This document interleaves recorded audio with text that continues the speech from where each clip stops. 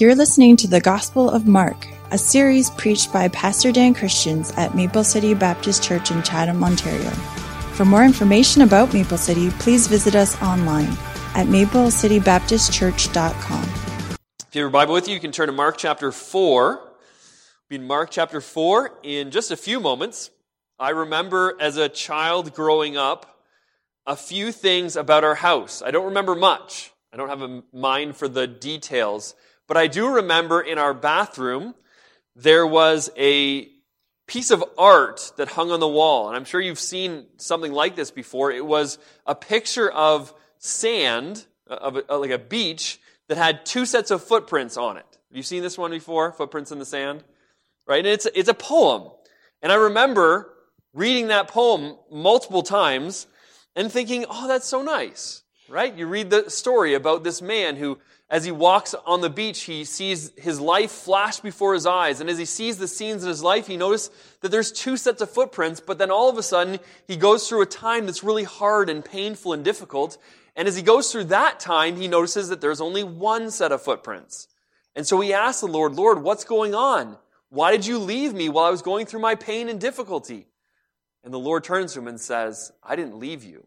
It was during those times that I carried you. It's a great poem. God is with us in the storm. But as I thought more and more about that poem, and I thought more and more about that idea that we just go through life and God is going with us, and then, at some point we go through a storm and all of a sudden God has to pick us up and help us to get through that storm. I thought, it doesn't square with this story that we're going to be in tonight. I wonder if the disciples felt like they were being picked up and carried through the storm. Now, granted, we know Christ is with us through the storm all the time, and that's a glorious truth. And so in some sense, it's a great time to say amen, because He is there. But when we think about our lives, and we think about the storms that come in our lives, I think it's helpful for us to realize that He didn't just pick us up while we were going through the storm. He was the one that brought the storm.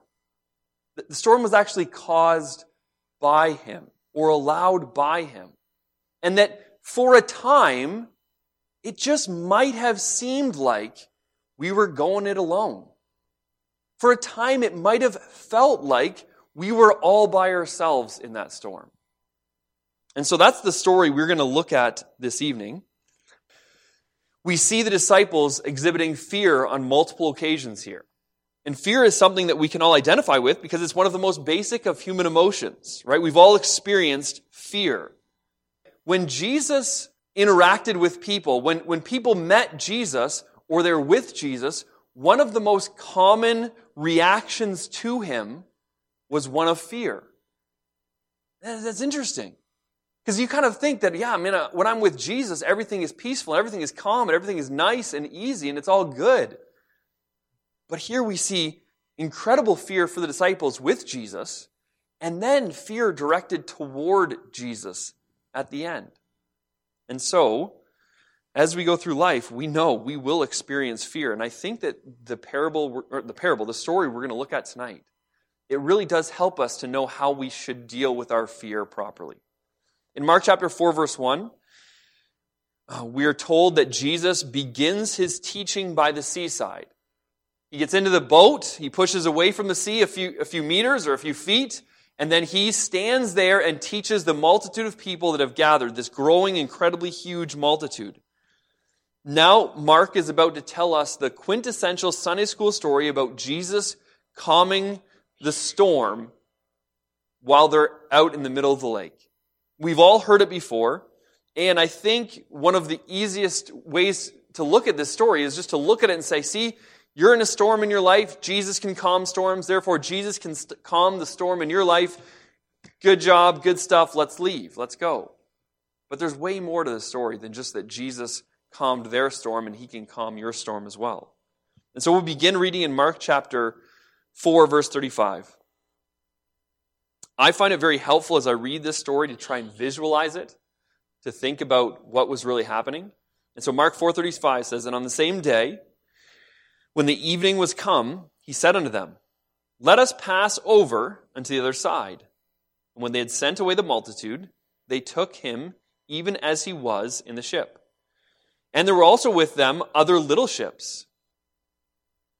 After a long day of preaching, Jesus decides that it is time that they should lift up the anchor and go elsewhere. He's been preaching there all day long, and finally he says, hey guys, we got to stop. Evening has come. We need to go. I'd like to just stay on this ship and go to the other side. And so he tells us that the disciples sent the multitude away, and as they were finally gone, then they got on the ship with them. Jesus didn't get out of the ship. And that's an interesting detail that Mark includes here. I think there are actually a lot of interesting little details that Mark includes that tells us this is a real eyewitness account, right? But Jesus didn't get out to, wash up or change clothes or anything. He just stayed in the ship, and then they headed out to the other side. One of the things that is interesting as we go along is that we will see the humanity of Christ. We will see that Christ is a fully human being who goes through this, and he falls asleep. And so we'll look at verse 37. And there arose a great storm of wind, and the waves beat into the ship, so that it was now full. Mark makes it very clear that a great windstorm arose without any kind of warning. Jesus is the one that told them to get in the boat. He's the one that told them to set sail for the other side of the lake, and now there's this massive windstorm. The Sea of Galilee is surrounded by mountains. And if you've ever been in a place where there's mountains, you know that weather can change very quickly in the mountains. You can have a different weather pattern come over the side of the mountains, or you can have wind that kind of gets tunneled through the mountains, and you can have terrible weather all of a sudden. I've been hiking in the Rockies a few times, and that's happened to us. And I remember one time in particular, it was the first time we ever went hiking. We hiked like 15 kilometers straight into the mountains, up and down and up and down and up and down. And finally, we were so tired out, we had to stop and camp for the night. And have you ever had that feeling of like instant regret when you went to find something that you knew was supposed to be there and it's just not there? And you look over and over again. Well, that feeling of instant regret, of panic, was all over my friend's face as he went to find our tent. Now, we're in the middle of the mountains. There's no store you're running to grab, everything that you forgot. And a tent is a big deal to forget. And so he's going through and he pulls out his fly, the fly of the tent, like the part that you put on top in case there's a little bit of rain. We've got no tent. And so we thought, you know what, it's not a big deal. We'll be all right. Let's just settle in here. We've got one tent that can fit at least 2 people. And so the 3 of us, younger guys, me and Justin and Michael, we'll just kind of tent it outside in the air. And it just so happens that that's the time of year that there are an insane amount of mosquitoes. Like, I've never seen mosquitoes like this before. It doesn't matter what you do with your sleeping bag, you can't get away from it. And so I jumped in the tent between my dad and my friend's dad. And they were the loudest snorers that you can ever imagine. But it was okay, because I was away from the bugs. And Justin and Michael thought if they get high enough on the mountain, the bugs would be better. So they went up the mountain, and they started tenting it up there. And within a couple hours, I heard people frantically trying to find shelter outside. And it was because during that 2 hours, we went to bed. It was a nice evening. The sun was a beautiful sunset. And then within a couple hours, it was hailing. And like a snowstorm. We had like a few inches of snow on the ground in the morning. And these guys had gone up thinking they were going to be completely fine. But the storm came so unexpectedly to disastrous results for them. And I was warm and cozy in the tent beside my dad. So, weather is very unpredictable in the mountains, as it was there in the sea at the Sea of Galilee. And these guys head out, and they're thinking they're going to have this beautiful night, and you can picture this nice night, these 12 fishermen, and then Jesus, or not all of them were fishermen, but a lot of them were fishermen. And then you've got Jesus, and it's an easy trip across the lake, and it's a beautiful sunset, and they're patting themselves on the back after a wonderful day of ministry, and all of a sudden they're caught in this awful, awful storm. The waves are beating into the ship. They feel as though they're They're in the water, and the water is the palm of a hand, and the hand is crushing in around them. Right? They were being crushed by this water. These men who were so accustomed to being on the water spent their childhood helping their dad out in the fishing boat, and now most of their adulthood up to this point, and yet they're terrified. So verse 38 says, "And he, Jesus, was in the hinder part of the ship, asleep on a pillow. And they awake him, and they say unto him, Master, carest thou not that we perish?" Here is Jesus, fast asleep on the boat. Why do you think he was sleeping? Because he was tired. You know, you might like, oh man, because the story's better if he's sleeping. Let's just say that he was sleeping. No, he'd been working all day. And believe it or not, teaching people all day is more tiring than it sounds. And so Jesus is just exhausted. And the storm comes and he sleeps right through it. He's in the back of the boat, and do you notice the little detail there? What is he resting on? A pillow. Isn't that like a weird thought? The King of Kings, the Lord of Lords that spoke all the earth into existence is now tired and cushioning his head with a little pillow so that it kind of relieves some of the discomfort. I can't imagine it was comfortable in the back of a ship, but he's there on a pillow. And so somebody, I don't know who and I don't know how, but somebody was chosen to go wake up Jesus. Can you imagine how that conversation went? Hey, Jesus, I hate to bother you. We're dying here. I don't know how you're still asleep, but just so you know, the water is in the boat and it's not supposed to be. Clearly, they were frantic. Jesus, teacher, don't you care that we're about to die? Like, Jesus, you not paying attention? How could you not care? How could you not be aware of my circumstance right now? How come you don't know what we're going through? We're about to die and you're fast asleep. What kind of teacher are you? And so verse 39, Jesus arose and he rebuked the wind. And he said unto the sea, Peace, be still. And the wind ceased, and there was a great calm. The word great there is mega. And the idea is that he speaks one word, and the wind dies completely. But instead of waiting until the sea kind of drifted to a calm, he said, oh, and I want the waves to stop too. It says two things, and the wind is gone, and the sea is a sheet of glass, a mega calm, a great calm. Here, Jesus exercises the power that only belongs to the divine.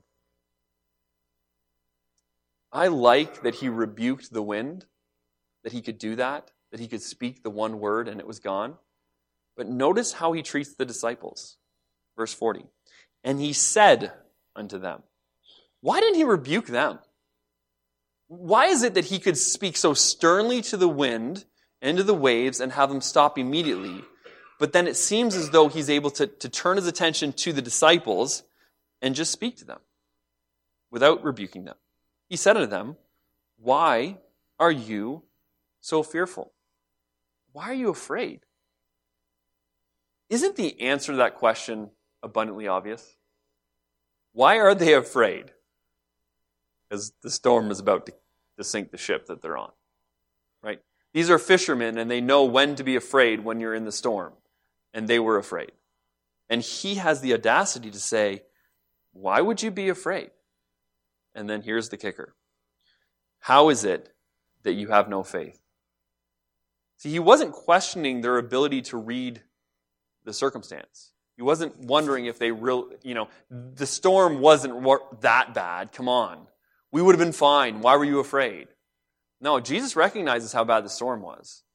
He sees that they had a lack of faith through the storm. Verse 41, and they feared exceedingly and said one to another, What manner of man is this, that even the wind and the sea obey him?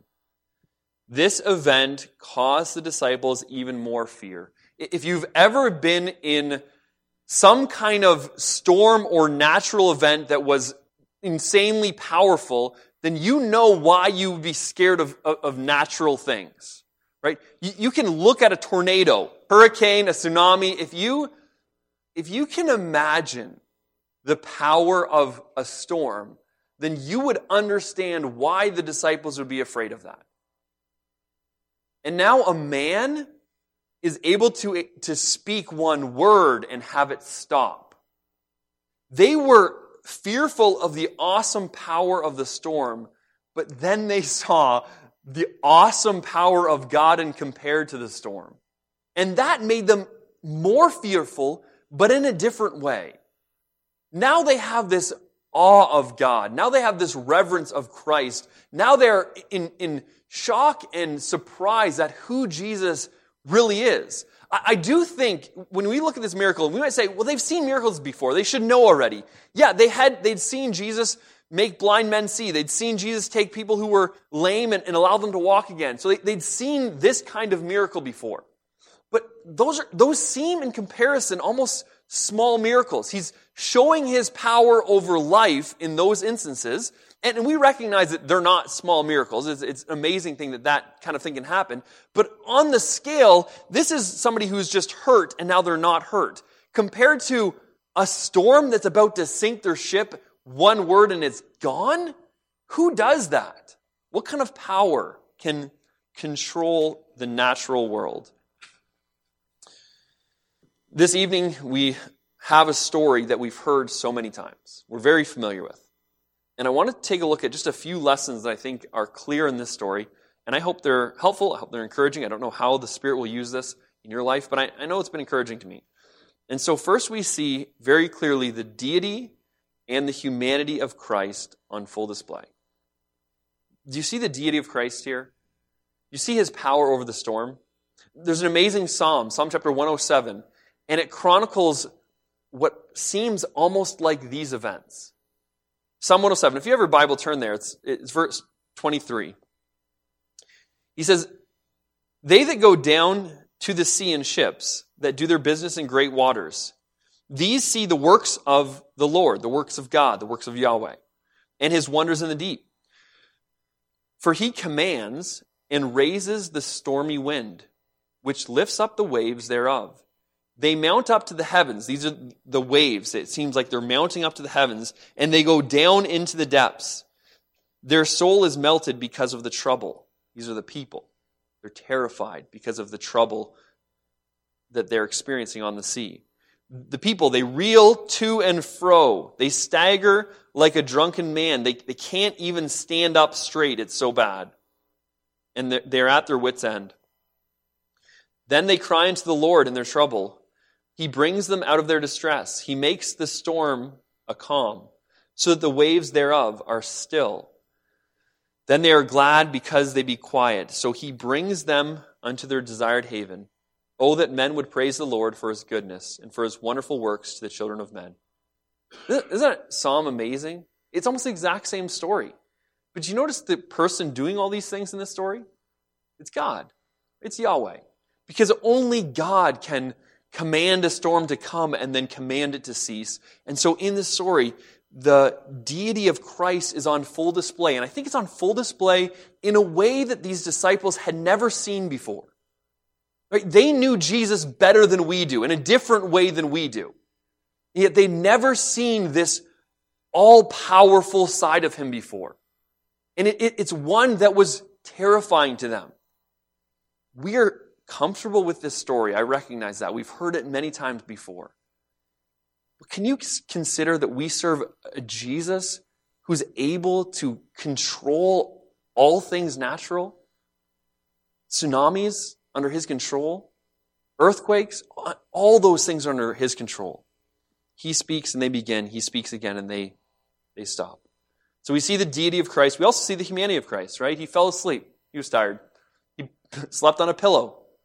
He wanted to get away to the other side. I think he was maybe a little bit tired of the crowds. It had been a lot. And I know that, like in Mark chapter 1:37, 38, I think he talks about the fact that he had to go to another place because he had to go there and preach the gospel as well. So I'm sure his mission and his ministry were on his mind as well. But we see the humanity of Christ falling asleep on a pillow. Because we as God, we know we can call out to him and have him be in complete control. And because he is a man, we know that he can empathize with us in our fear and in our pain and our suffering. It's a wonderful thing we serve a Savior like we do. Second thing we see is that the lesson to be learned is both in the presence of the storm and in their safety through it. It isn't just about the rescue. It's not just, Jesus can calm the storm.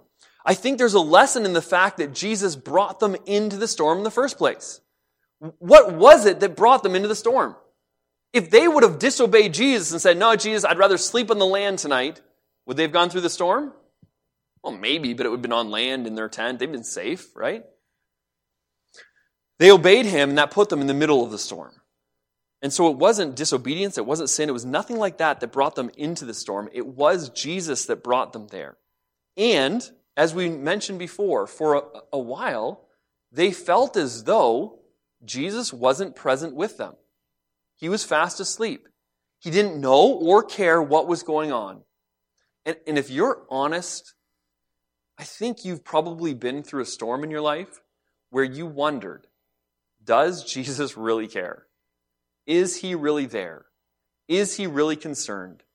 Does he know what my circumstance is like? Does he know what I'm going through? I think we've all been there. And this story is so helpful for us because it says, yes, Jesus sometimes does bring his disciples into a storm where they feel like, I don't know if he's there. I don't know if I can trust him. And then he shows them how much they really can. The lesson is in the presence of the storm and in their safety through it. There was a wise woman that said to me the other day that Jesus teaches us wonderful lessons in the storms of life, but that if we are to study his character and grow in our faith before the storm comes, we will be much more equipped to trust him through it.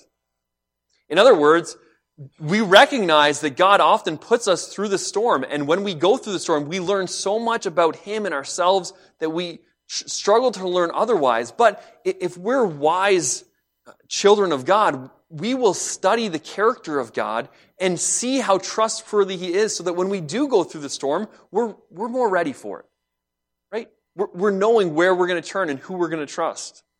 And that's exactly what they're learning. That's exactly what God is teaching us as we read about this story. You can trust him when you go through storms. Some people's storms might start tonight, maybe tomorrow, maybe yours started last week. Maybe you've been there for a while. But to know that God brought you there and that he's with you in it is an incredible comfort.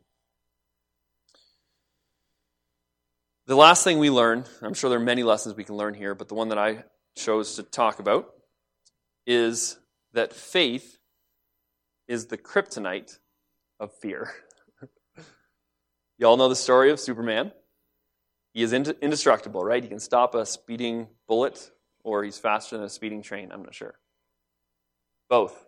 He's both, because he's awesome. And so you've got this guy who is otherwise indestructible, and yet he is crippled and dead when he encounters kryptonite. And here we have fear that we can attempt to conquer in many, many ways, right? And in fact, when we look around the world, we will notice very clearly that we live in a world of fear, right? People experience fear all the time in so many different ways of so many different things. There aren't people in the world that aren't fearful, right? It is natural to all humanity. I really do think that in our culture today, it seems even more prevalent. It's definitely talked about a lot more often. There are a lot of mental health issues that happen today, and that is the fear of the mind in many cases. We attempt to deal with that fear using counselors, using friends, sometimes using pastors. And some of the things that are said are probably helpful. But can I tell you something? At this moment, in the middle of the storm, when there was no hope at all, the disciples didn't need a counselor that would tell them that they were great fishermen and that they'd find a way to bring their ship to safety. It wouldn't have helped them then, because they know it's not true. It wouldn't have helped them to have a friend tell them that everything would be okay when clearly it wouldn't be okay. Or to have a pastor to tell them to let go and let God. Something else that was really spiritual. Now, some of those things might make them feel better for a moment, but what they need at that time, when their ship is sinking, is they need a Savior. One who they can trust in the storm, one who's in control of the storm, one who can support them through the storm, and one who can speak one word and have the storm cease completely. They need a Savior. They need faith in the only one deserving of their faith. Their fear was real, and it made sense in their circumstance. And we go through so many things where we should be afraid because it makes sense in our circumstance. But do you know what Jesus says here? He doesn't say, why are you afraid? Because, it's not really that bad. Why are you afraid? Because you're actually awesome deep down inside. He says, why are you afraid? Don't you have faith in me? Don't you have faith? Don't you know that God is in control even when everything else seems to be out of control? There's a psalm in chapter 18. It's a psalm of David, and he just faced Saul, and Saul has been trying for a long time to kill him and come close a few times, and he's got a whole army after him seeking to destroy him. And David writes this in Psalm 18. He says, I will love thee, O Lord, my strength. The Lord is my rock and my fortress and my deliverer, my God, my strength, in whom I will trust, my buckler and the horn of my salvation, and my high tower. I will call upon the Lord who is worthy to be praised. So shall I be saved from my enemies. The sorrows of death compassed me, and the floods of ungodly men made me afraid. The sorrows of hell compassed me about. The snares of death prevented me. In my distress, I called upon the Lord and cried unto my God. He heard my voice out of his temple, and my cry came before him, even into his ears. David is in a situation where no man can help. And I thought that the more time that I spent in ministry, the better equipped I would be to help people get through their worst times. I thought I would learn the right things to say and the right, words and just the right way of comforting people. I really thought that there was a way of getting good at this. And do you know what I realized? And I don't think there's a better teacher than Pastor Dressler when it comes to people suffering. I really don't. But do you know what I've realized? That the help that people need can only come from God. It really can only come from God. And if David had the best friend in the world at this moment, it wouldn't have helped him because he needed God. And so what I'm saying to you, if you don't know God, if you don't have God, you need Him because you can't get through the storms of life yourself. He is the only hope. He is the only Savior. He is the only God in control of those things. Trust Him. And if you know Him, then hold on to Him. When you're going through a storm, and I know it might feel like He's not there. It might feel like you're walking by yourself. He's there. He knows. He's got a plan for it. At any moment He can speak and the storm would cease. But He is molding you through it. And so at that moment when you feel like the circumstances are awful and you have no hope, trust Him. Have faith. Because your faith is the only thing that can overcome your fear. Let's pray. Father, I thank You for this story, this wonderful story that reminds us that Jesus Christ is the Lord of heaven, that He is all-powerful God who can command and do whatever He wills. Lord, I thank You that the Jesus in this story that spoke and silenced the wind and the waves is the one that we walk with all the time. And God, I pray that as we go through difficulties and trials and storms in our life, we would learn to trust Jesus through them. We would lean on Him and walk with Him and cry to Him. Lord, help us to not just always run to people and theories and philosophies and ideas and doctors. Help us to run to the God who is in control, the only one that can truly help. There are so many people who have attempted to solve their fears in ways that are so inadequate that they never work. Lord, help us to see that the only solution to our fear is faith in Christ. Thank you for your love. Thank you for this word we've had tonight. We pray in Jesus' name.